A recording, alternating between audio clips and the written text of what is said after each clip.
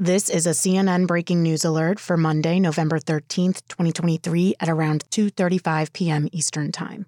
The Supreme Court said today it is adopting a code of conduct in an attempt to bolster the public's confidence in the nation's highest court after months of news stories alleging that some of the justices have been skirting ethics regulations.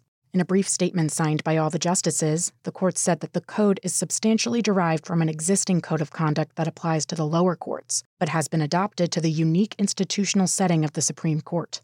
However, the justices failed to make clear how the code would be ultimately enforced, and they acknowledged they had more work to do. For more CNN audio news, go to CNN.com or check out the 5 Things podcast.